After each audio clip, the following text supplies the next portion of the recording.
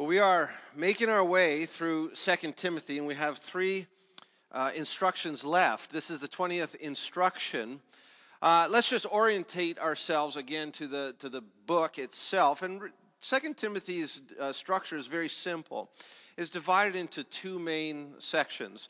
The first section talks about enduring opposition. You'll remember that 2 Timothy is written because Timothy implemented 1 Timothy.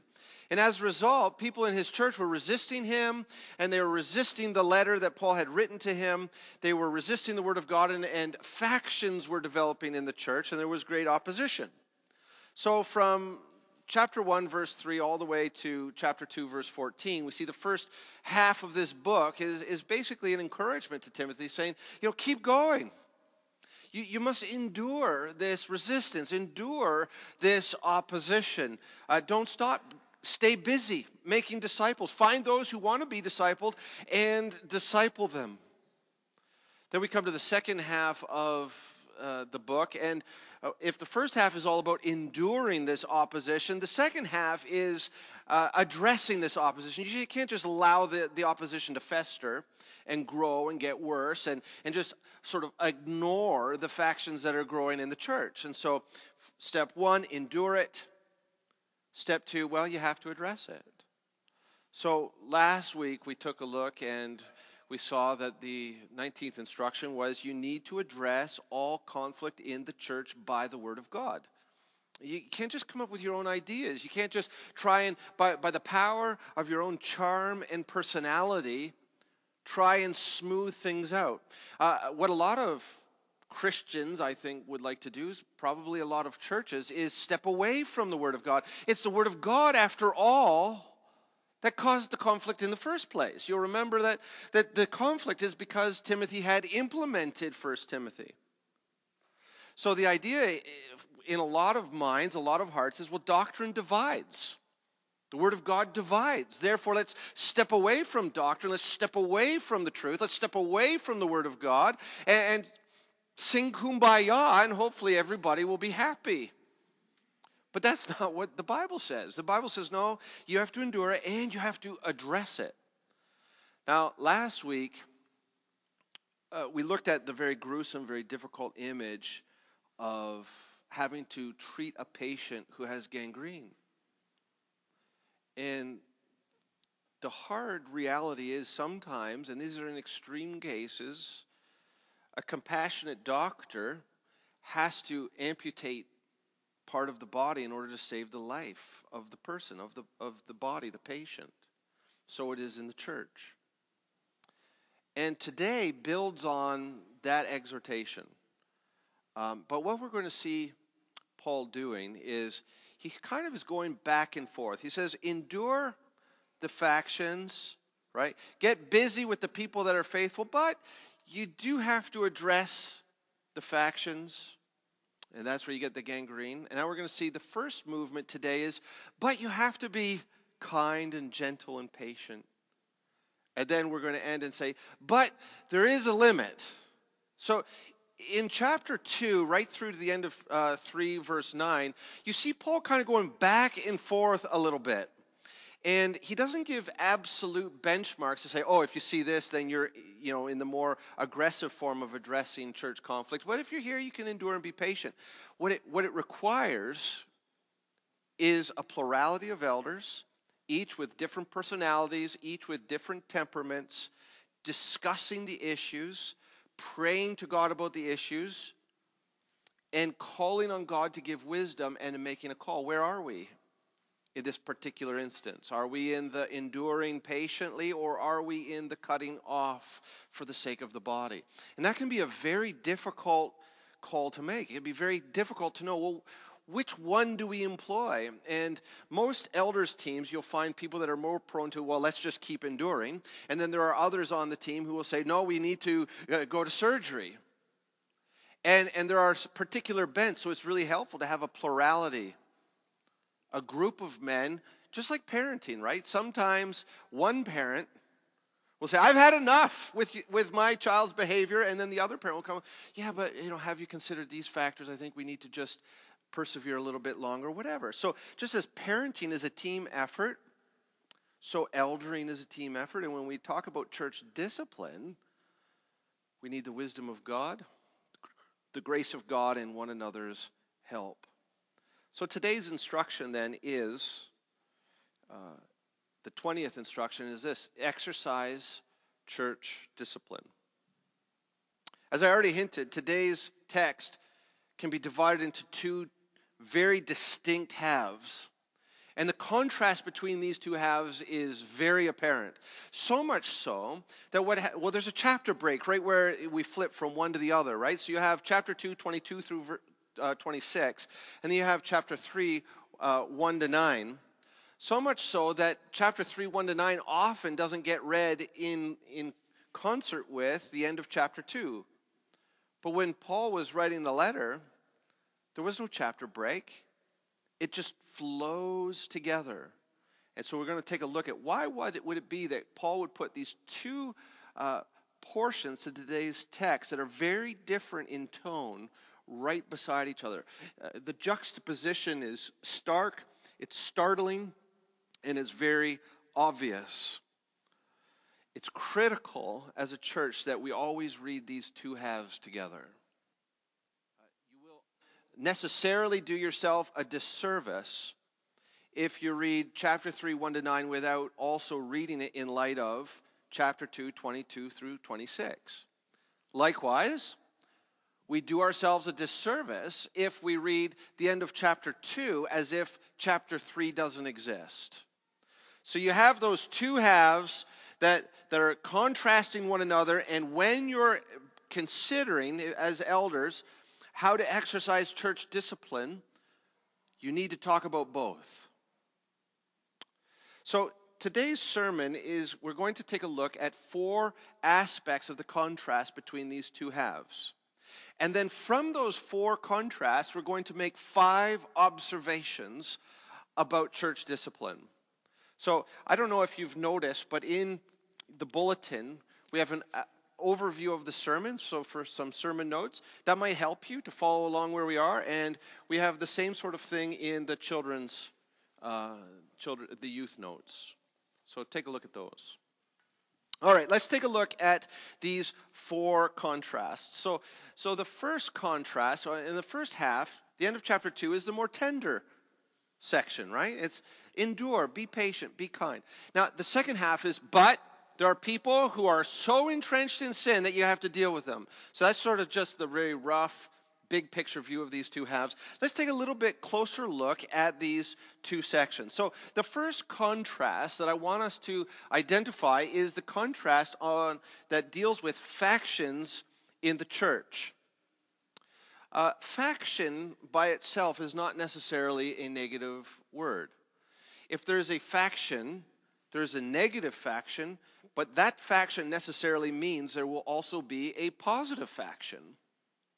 In one place, Paul says, I'm not surprised that there are divisions and factions among you, for how else would you know who's on the right side? So let's take a look at these 2 factions. When church discipline needs to kick into gear, it's because there's a negative faction and a positive faction. So in the first half of today's preaching text, Paul describes the positive faction. Take a look at verse 22. At the end of 22, he says that this faction are those who call on the Lord from a pure heart. So when there's conflict in the church, there should always remain a group of people, in spite of the conflict, in spite of the faction, who continue to call on the Lord from a pure heart. Now, these people are further qualified or described by Paul. Take a look at the beginning of verse 22. Those who call on the Lord from a pure heart are those who flee youthful passions. So Paul there is saying, you, Timothy, you as the pastor, you as one of the elders, you as my apostolic representative, you must flee youthful passions. Now we know that this is also true of those who pursue God with a pure heart, because he says you are to do that along with those people. So this is not just a quality, a character quality in Timothy, but it's a character quality in the positive faction in the Ephesian church. They flee youthful passions. What is a youthful passion? We often automatically think sexual passions. I don't think that's in view here because sexuality is not addressed in the broader context. But if you go back up to verse 14, we're told that Timothy is to remind the church of these things, that is, who Jesus is and what Jesus has done, and charge them before God not to quarrel about words. Keep things in perspective. And as the pastor, Timothy was to exhort the church, let's keep things in perspective. Let's not quarrel about words, because that does no good. It only ruins the hearers. And then look at verse 16. He says, I want you, Timothy, to avoid irreverent babble. That is, talk that doesn't build up the church. It doesn't actually glorify God. It doesn't help us to love one another. That's irreverent babble, heresy, that which undercuts the gospel. Now, a youthful passion, especially in leadership, is to address quarreling about words in irreverent babble with quarreling about words and with some more babble. It's very easy to get drawn into these things. And it can be so exasperating to hear all of this quarreling about words. It can be exasperating to hear the irreverent babble that the impulse of a young leader is to get involved, to entangle himself in the conflict. And all that does is escalate the problem. And so at the very beginning of today's text, Paul says, if you're going to exercise church discipline, you cannot pursue youthful passions. That is, getting yourself entangled in these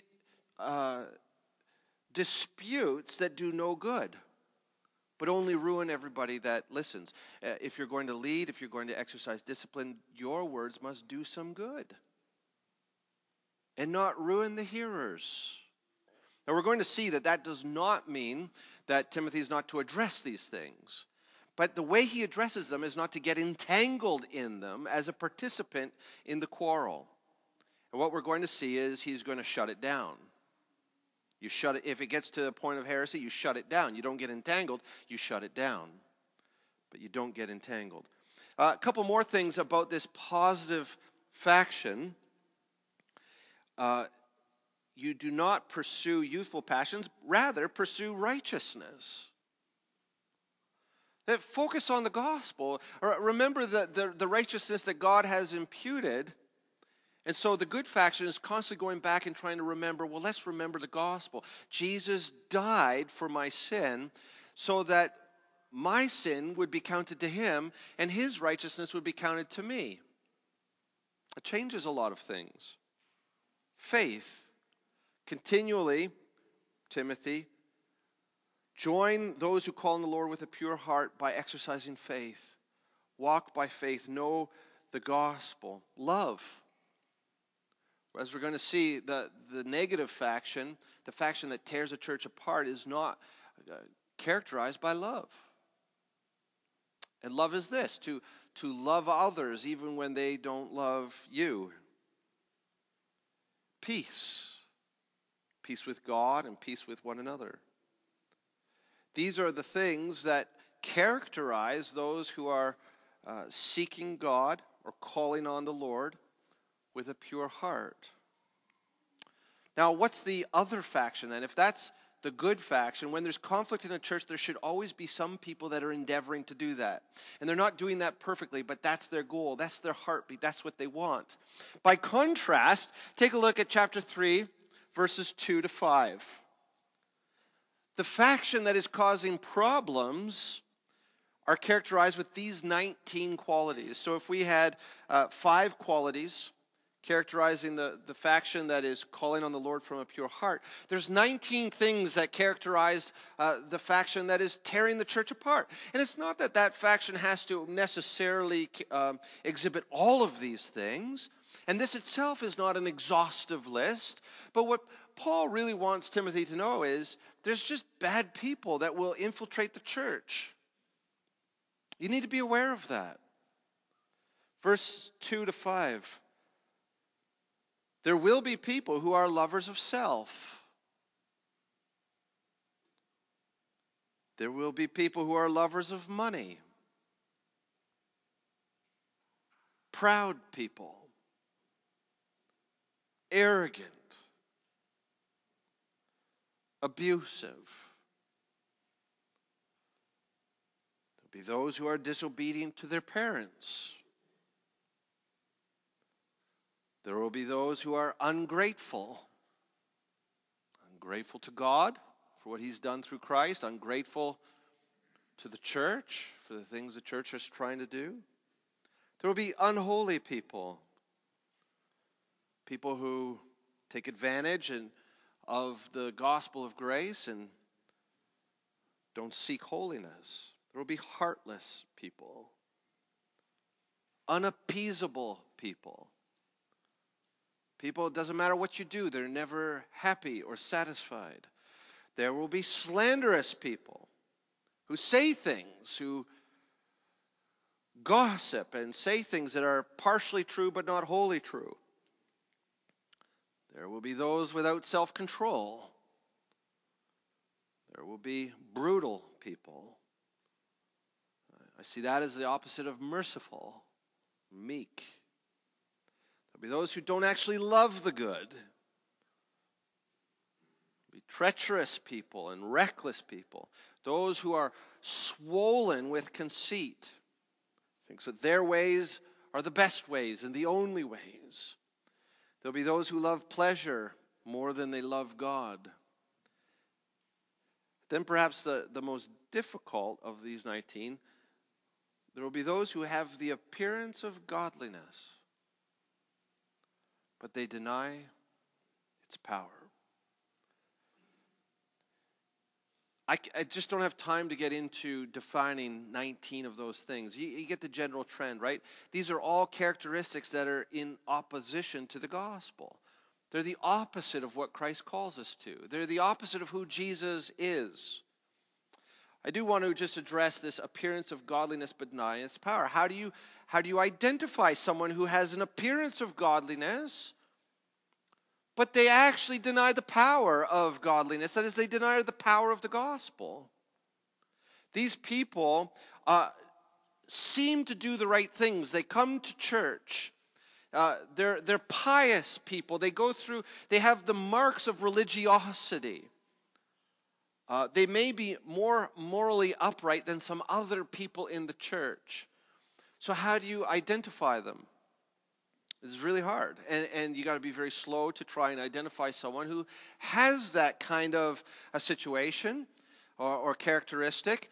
But what really would strike someone is if wherever they go, conflict follows them.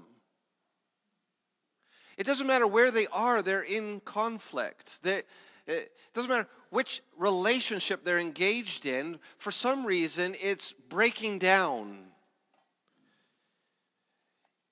Legalism would be another way that you're looking for someone who has a form of godliness, because legalism is the greatest form of godliness. Look at all of the things I do. People who put themselves under the old covenant and are more comfortable under the Mosaic law than they are under the gospel of grace. People who are scared of grace because it's too risky. You can't give people that much freedom. All of these kinds of things would characterize somebody who clearly has a form of godliness, but they're afraid of the gospel. And they not only enslave themselves to the old covenant, but they want to enslave others to the old covenant. It's a classic problem that Jesus faced with the Pharisees. It's what Paul calls in Romans the stumbling stone. And so we have to be very careful, and we have to constantly be looking in on ourselves. Do we have a form of godliness, but we deny its power to change us? The list of these people shows that they are stubbornly entrenched in sin. We all sin. You may have noticed some of those things that once characterized you, or maybe even recently. Man, I've done that.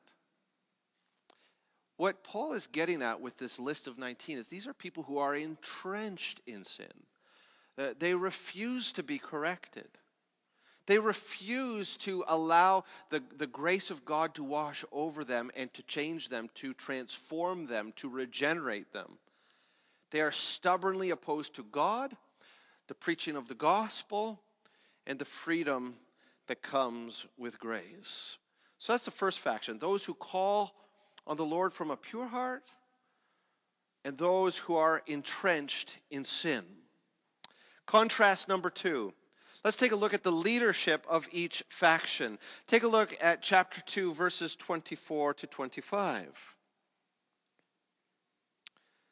The Lord's servant, so this is the leadership of the faction, the good faction that seeks after the Lord from a pure heart. So the Lord's servant who is leading this faction must not be quarrelsome, but kind to everyone, able to teach, patiently enduring evil, correcting his opponents with gentleness.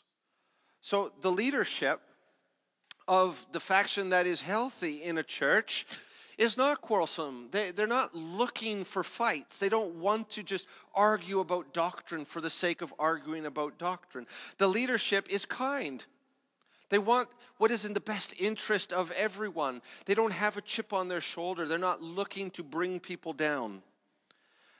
They are able to teach. You need to have someone who is leading those who are calling on the Lord from a pure heart, who knows the Scriptures, and is able to teach others what the Scriptures say. And as they're teaching the Scriptures, they're patient with those who don't understand. They're patient with those who would slander them and do evil things against them. Well, we'll patiently endure with that. We're not going to slap down every offense. And those opponents who would rise up against the leaders of this healthy faction will seek to correct their opponents with gentleness. Now, a word about gentleness. Gentleness does not mean soft. Gentleness, I think I've said this before, is a word that would be used in the medical profession. If I go to a doctor with a broken arm, let's say it's severely broken, the doctor will reset my arm with gentleness. That is, I expect him or her to use only as much force as is necessary. So the leaders of the healthy faction, when correcting opponents, will only use as much force as necessary. They will not overdo it, but they will not underdo it either. Because if they underdo it, if they don't meet the opposition with as much force as is necessary, then the oppositional force gains momentum and strength, which is not what Paul has in mind here. He's not saying just sort of very politely, very genteel in your approach to sort of say, I would really like it if you had a different opinion. That's not gentleness. Gentleness is coming along and say, you have a misunderstanding about the Scriptures and I'd like to talk to you about it. Are you willing to talk to me? Oh, you are? Oh, that's great. Okay, let's open our Bibles. Can I just walk you through this? Oh, yeah, you will let me do that. That's wonderful. Now, what do you understand that to mean? Well, you're slightly off. What it actually means is this. All right, take your time, think about it for a week or two, let's get back together. That's gentleness. Or let me give you another example of gentleness. I think you have something wrong. You said something that is contrary to the gospel. I'd like to talk to you about it. And if the person says, no, I will not talk about it, well, that's very serious, that you won't sit down with me and open your Bible. And I'm going to have to talk to the elders about that because it's really important that we correct your understanding in this matter. See, that's gentleness. It's a different level of force. And so the leadership of the healthy faction is always seeking to build up the church, correct the church, using only as much force as necessary, and will patiently endure those who slander and do works of evil against them. Now let's take a look at the leadership of the unhealthy faction, and we see their approach in chapter 3, verses 6 through 9. For among them, that is, among this unhealthy faction, are those, that's the leadership. There are leaders of this unhealthy faction, and these leaders creep into households and capture weak women burdened with sins and led astray by various passions, always learning and never able to arrive at a knowledge of the truth. Now, do you see the difference in the approach of the two leaderships of the two factions? The leadership of the unhealthy faction, they creep. What does that mean? Well, they try to do it under the radar. They're sneaky. They're strategic. They're not doing it out in the open. They're going behind the backs of the elders. In this example, they're going behind the backs of even the husbands and the fathers of the households. And they're looking for the most vulnerable. In the case given here, it's the women in the homes who have no protection of their husbands to help them to understand the right doctrine. No protection of the male elders of the church to help them. And what's happening is these false teachers, these leaders of this unhealthy faction, are looking for vulnerable women. And if we could just get a handful of vulnerable women to follow us, they'll make life miserable for their husbands, they'll disciple their children, and we can gain some momentum. That's just a terrible, rotten, evil kind of leadership. It's insubordinate to the authorities that God has set up, husbands and male elders. It seeks to capture the vulnerable members of the church. They're not going to talk to those who are grounded in the faith. They're going to those who aren't sure. Those who are obviously struggling with sin.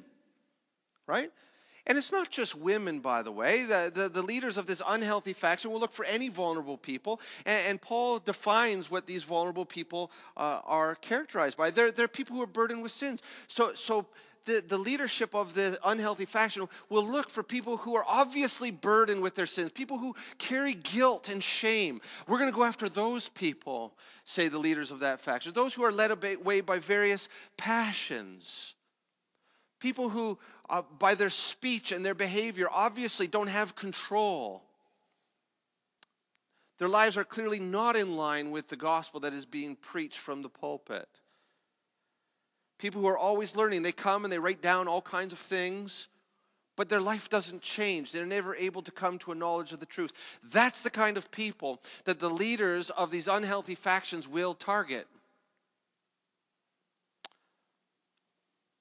And so the question for all of us is,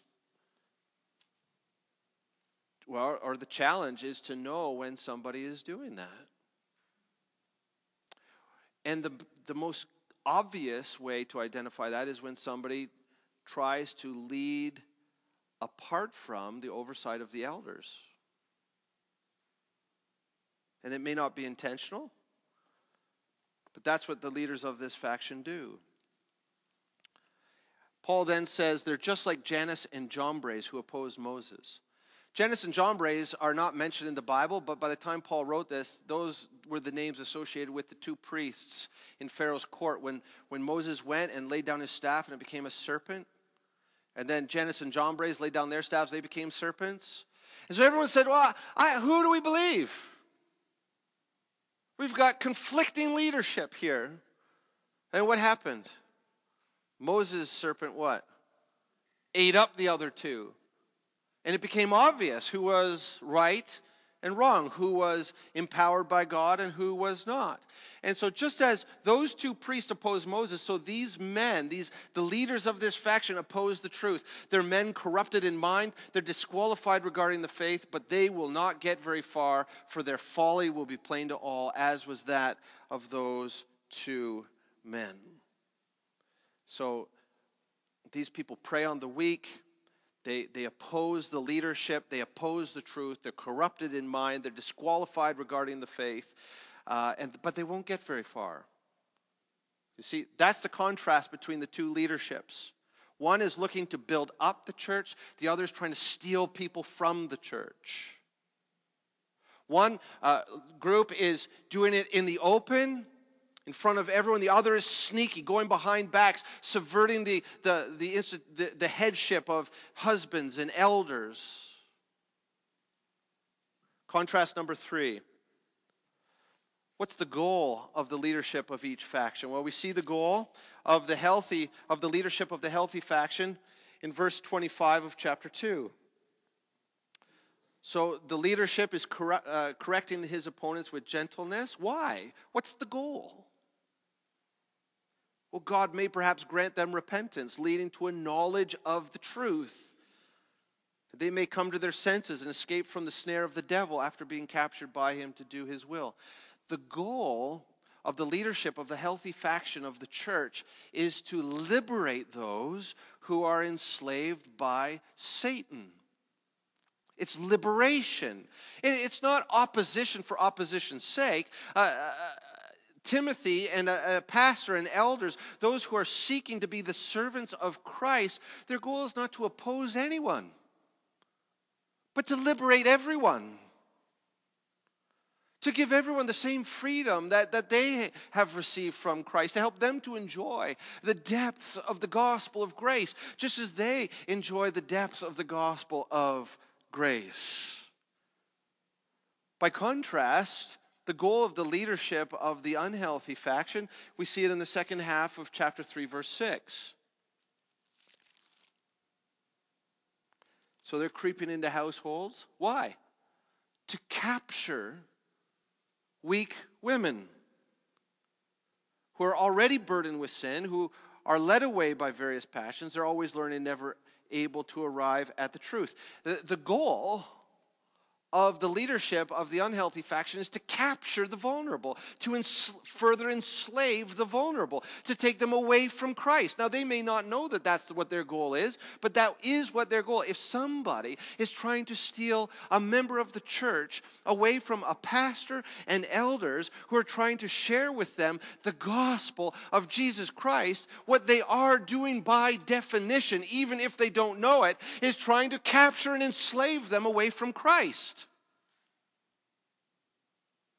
Anyone who would try to steal a vulnerable Christian from a healthy church is doing the bidding of Satan.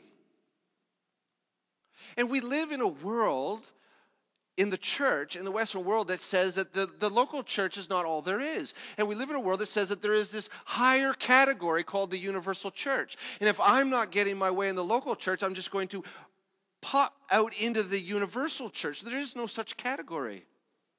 Now, I am not denying the reality of the universal church, but what I am denying is that there is ever an existence in the universal church apart from a local church.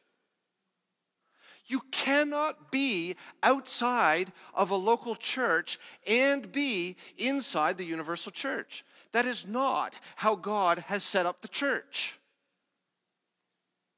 So anyone who takes themselves out from under the leadership of a local church and is floating in the universal church and tries to take you with them, they are not doing the work of Christ, no matter how good their intentions are.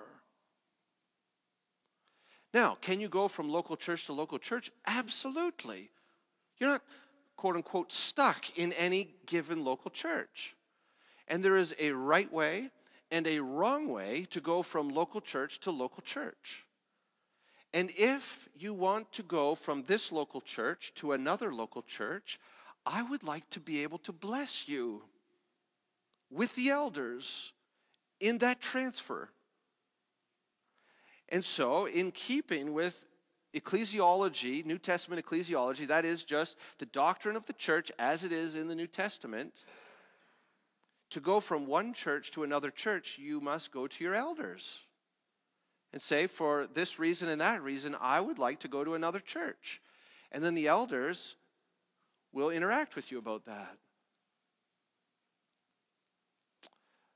So I say this because the temptation here is to read this and say, I've never met anybody like that.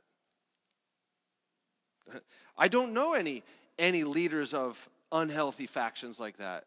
And my question is, are you sure?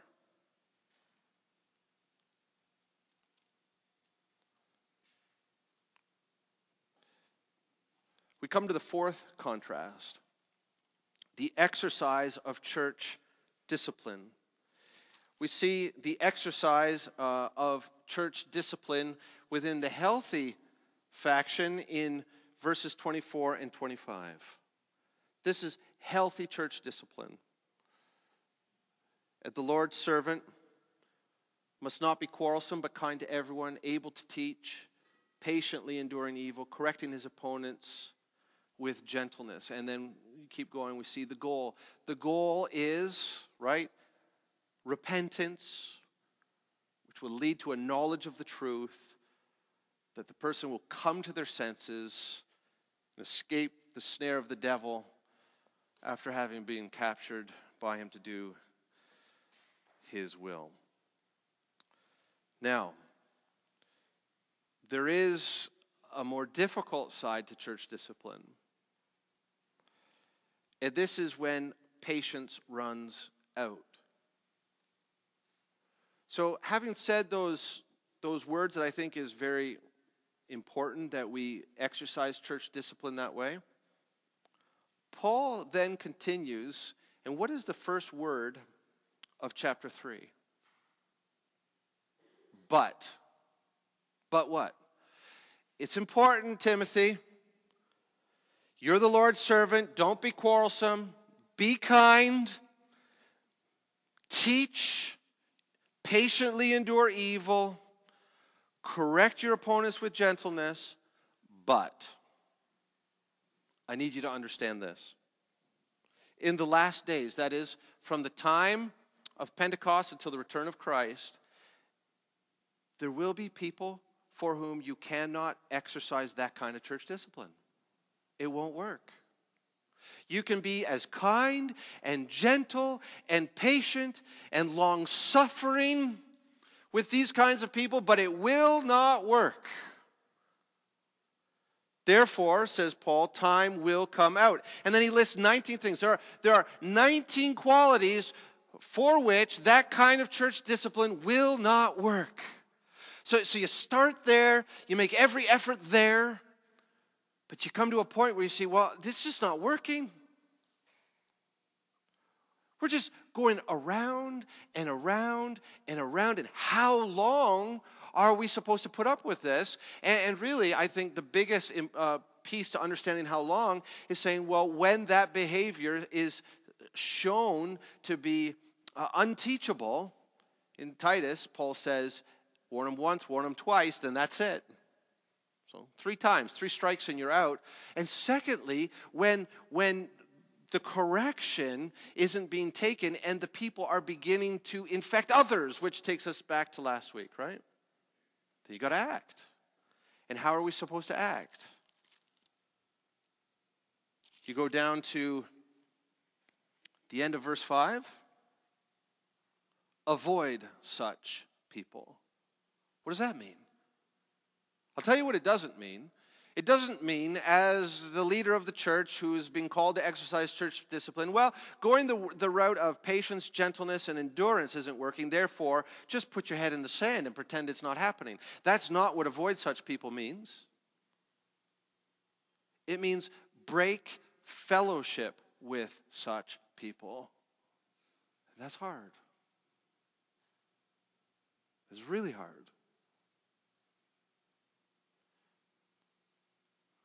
You see a great contrast there. In light of these 4 contrasts, and let's just review what they were. Factions, there's going to be, whenever there's church conflict, there's going to be a healthy faction, and then one or several unhealthy factions. Contrast number 2, the leadership of each faction. The leadership of the healthy faction wants to liberate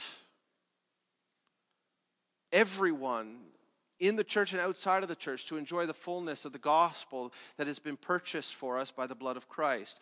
The leadership of the unhealthy factions wants to capture people for their own ego, their own, whatever it is, their sense of self. They want to feel good that they've taken some people with them, or they have some people who are following them too, or they can exercise some authority also. They want to capture and further enslave people. Then the contrast of church discipline. Well, do it gently, with kindness and endurance, with perseverance, teaching, but there will come a time, contrast, when you must break fellowship. So from this, then, we have 5 observations, and most of the work has been done. So this is by way of conclusion. Observation number 1 about church discipline. Church discipline has a positive dimension to it. When we think about church discipline, it's always like, oh, church discipline. It feels so heavy and authoritarian and maybe paternalistic and aggressive. We just don't like the idea of church discipline on its face because those are the ideas that come to mind. But it's really important that we see what this text says about church discipline. There is a positive dimension to church discipline. And let's talk about this in 2 ways. One way that church discipline is positive is that it exhorts the pure in heart. It exhorts those who really do want to follow the Lord. And church discipline is easy, and it's a joy to those who really want to follow the Lord. They have really good intentions. And so church discipline is just a matter of reminding them of good doctrine, teaching them the gospel over and over again, encouraging them to pursue righteousness and faith and love and peace. And those who are inclined to that will welcome the discipline. They'll say, yes, that's what I want to do. And it doesn't have to be heavy-handed. It can just be very gentle and easy. Second aspect to church discipline that is positive is that it is the protection for the weak and the vulnerable. Church discipline is in place because not everyone has the faculties of discernment that they ought to have. And so elders are called to exercise church discipline not only in a punitive way against the faction or the leaders of the faction, but to protect the vulnerable. It's put in place to take care of those who don't have a fully developed understanding of the gospel. In that way, it's extremely loving. Church discipline has a positive dimension to it. Observation number 2, church discipline has a negative dimension to it. That doesn't mean it's bad. I don't mean negative in the sense that church discipline is bad, but it comes with a negative side as well. It comes with teaching and correcting. Even when done patiently and gently, sometimes the leaders of the church will have to sit down with any one of us and say, I think you've got that wrong. I want to rebuke you and correct you and admonish you because of your understanding of doctrine or because of your behavior. It's part of church discipline. It also has this word avoiding. Avoid such people. And that is as negative as it gets because that means breaking fellowship. In the extreme case, church discipline leads to a break in fellowship. There's nothing worse than that. I mean, Christ has died for us all. One gospel, one cross, one Savior, one mediator between God and humanity, the man Christ Jesus. He's poured His Spirit out on all of us. Spirit's dwelling in all of us. We are called to one hope and one faith. So to break fellowship is a disaster in the eyes of Christ. And so that's as negative as it gets. But it is a part of church discipline. Why? Because sometimes you have to break fellowship with a member in order to preserve the health of the rest, the body. We have no fellowship with those who are not one with Christ. Observation number 3, church discipline is progressive. We don't start with the breaking of fellowship. That's the last step that we take, if at all. And hopefully church discipline never gets to that point, right? So when we look at today's text, 2 sections highly contrasted, church leadership is supposed to start at the top of today's preaching text and slowly work with someone until you find, well, are we moving from the end of chapter 2 to the beginning of chapter 3? And then it's only after you get down to verse 5 that you say avoid such people, break fellowship with such people. That should be slow in coming about. Church discipline starts with teaching and correction that is not quarrelsome, that is kind and patient, endures evil, and is gentle. If required, though, it will progress to more and more confrontation, where the elders have to hold the line, speak the truth in love, but not budge from the truth of the Scriptures. And when even that confrontational meeting, sit down happens, if there's no repentance, it will eventually lead to the breaking of fellowship. But that's progressive. You see how we start up here and we move toward that end. Observation number 4. Church discipline always hopes for restoration. The goal, as we see at the end of chapter 2, is repentance. Endure evil, be patient, be gentle, correct your opponents gently, teach them the truth. Why? Because hopefully it will lead to repentance and a knowledge of the truth. Hopefully the people that you're disciplining will come to their senses. And you don't want your abruptness or your personality to come between them and an opportunity for repentance. And so posture yourself and your words and your demeanor in such a way that you don't get in the way of someone being able to come to full repentance, because you want them to escape the snare of the devil. You don't want them to break fellowship with you and continue to do the work of the devil. You want them to escape the snare of the devil. But unfortunately, some people are never able to arrive at a knowledge of the truth. Doesn't matter how much you sit down with them or how confrontational it becomes.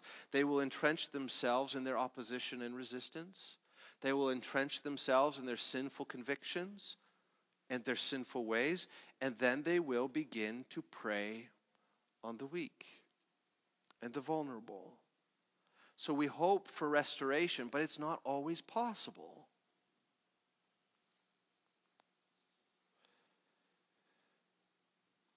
I just want to mention, because I'm sure it's in our minds,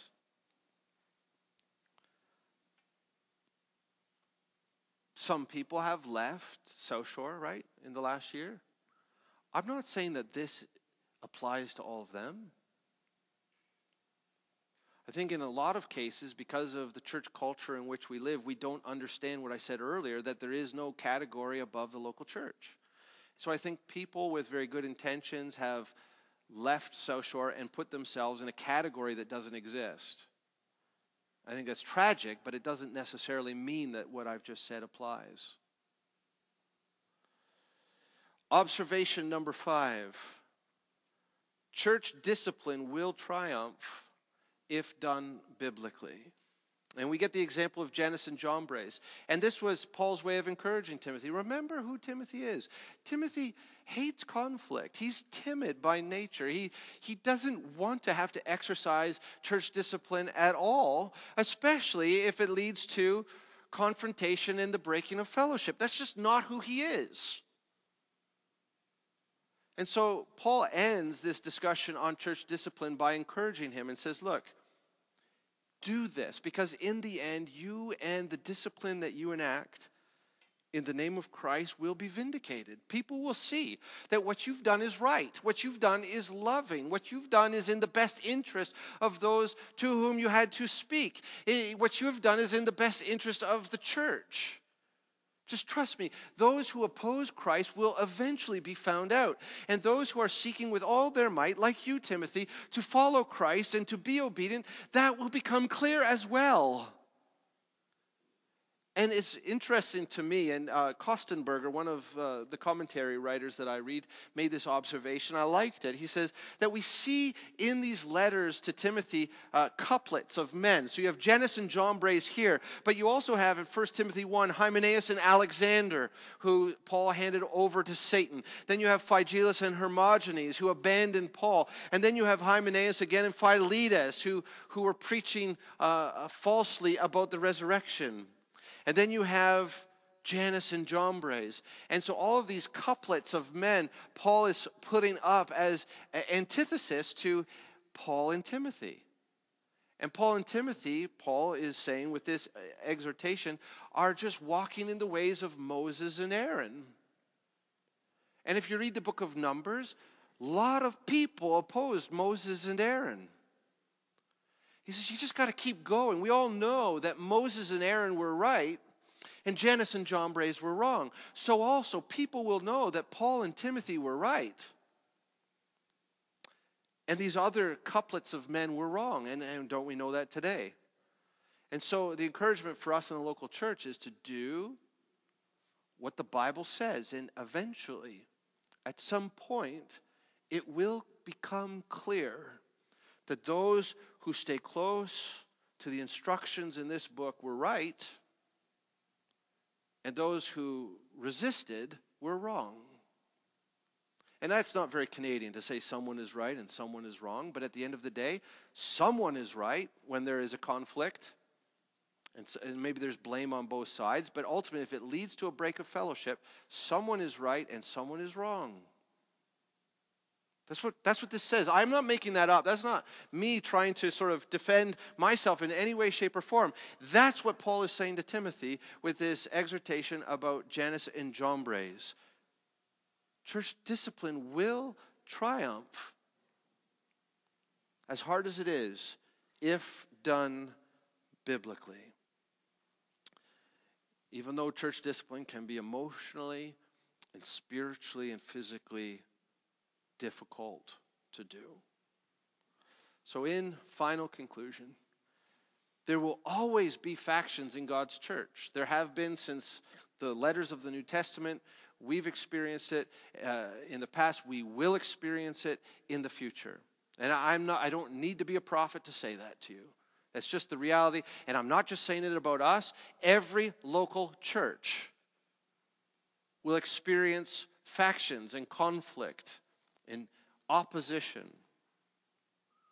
In response to this reality, God instructs the leaders of the local church, the pastor and the elders, to exercise church discipline, to exhort and to protect, to correct and to confront, to be progressive in our approach, to seek with all of our hearts after repentance, and not to get between someone and their opportunity for repentance because of the way in which we handle the church discipline.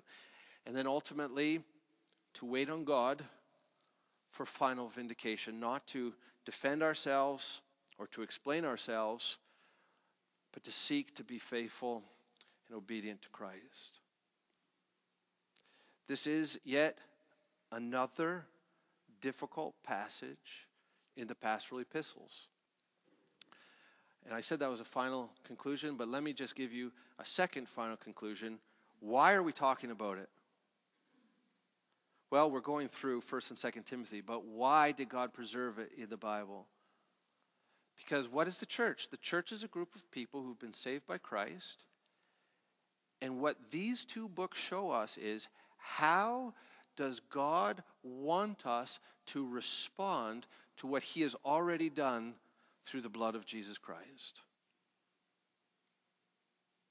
And so we exercise church discipline and fulfill all of the instructions in these books, not just to do them legalistically, but in right response to the gospel of our salvation. And if we do not respond the way that 1st and 2nd Timothy ask us to respond, then we have subverted the gospel by not responding to the initiative of God in Christ. Let's pray.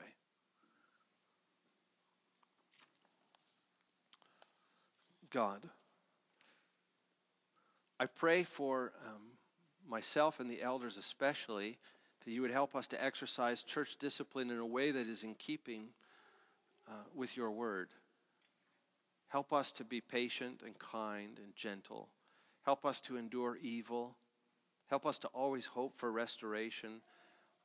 Help us to come alongside people for their good and for the good of the church. But I pray also, Lord, just as shepherds need to protect the flock, I pray that you would give us discernment, wisdom, insight, to see when the flock is in danger. Help us to know when we've transitioned from chapter 2 to chapter 3. And Lord, help us to be graceful, yet decisive, for the sake of your name, the protection of your church. I pray this in Jesus' name. Amen. I want to pray for us as we go from here. And I would encourage you to come to the Super Bowl party tonight. This is as I said in my email to you this week, this is a spiritual event. I mean, it doesn't seem like it. A Super Bowl party is a spiritual thing. It is, because we're going to eat together there. And that's 1/4 of the things that God has called us to do in Acts 2:42. Break bread together. It's a great way of coming together, uniting ourselves together. So watching the Super Bowl together is a spiritual activity. We hope you'll be able to come. Now I just want to pray for us. I want to pray that the God of all comfort would unite us together as one body under Christ. I'm aware that these are hard messages. I just don't want you to think that that's lost on me. But it's the Word of God. And we will be all the better for it if we read it, wrestle with it, and do it. And so I want to pray for us that would be the case, and that we would leave here feeling encouraged, and that God would continue to add to our number for His glory and for our good. Let's pray. God, I thank you for this church. I love this church, and I am so thankful that you've called me to be the pastor of this church. I pray that you would help us to grow more and more together under the headship of Christ, that we would love one another increasingly so, that we would serve one another, that we would be willing to die for one another because of the depth of the unity that you have given to us. And Lord, as we have spoken about church discipline today, I pray that you would help each of us to wrestle with what is church discipline and what's its function in the life of the church. And I pray that you would guard us against ever having to break fellowship with one another. I ask that you would bind us together, knit us together, build us up, all these things, that we would be one.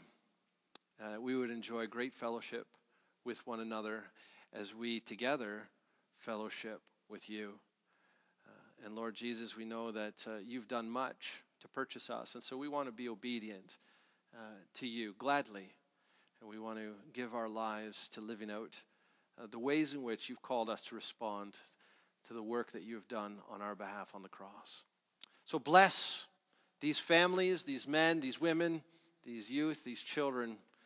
Bless the babies that are about to be born to us for your glory. In Jesus' name, amen. Go with peace and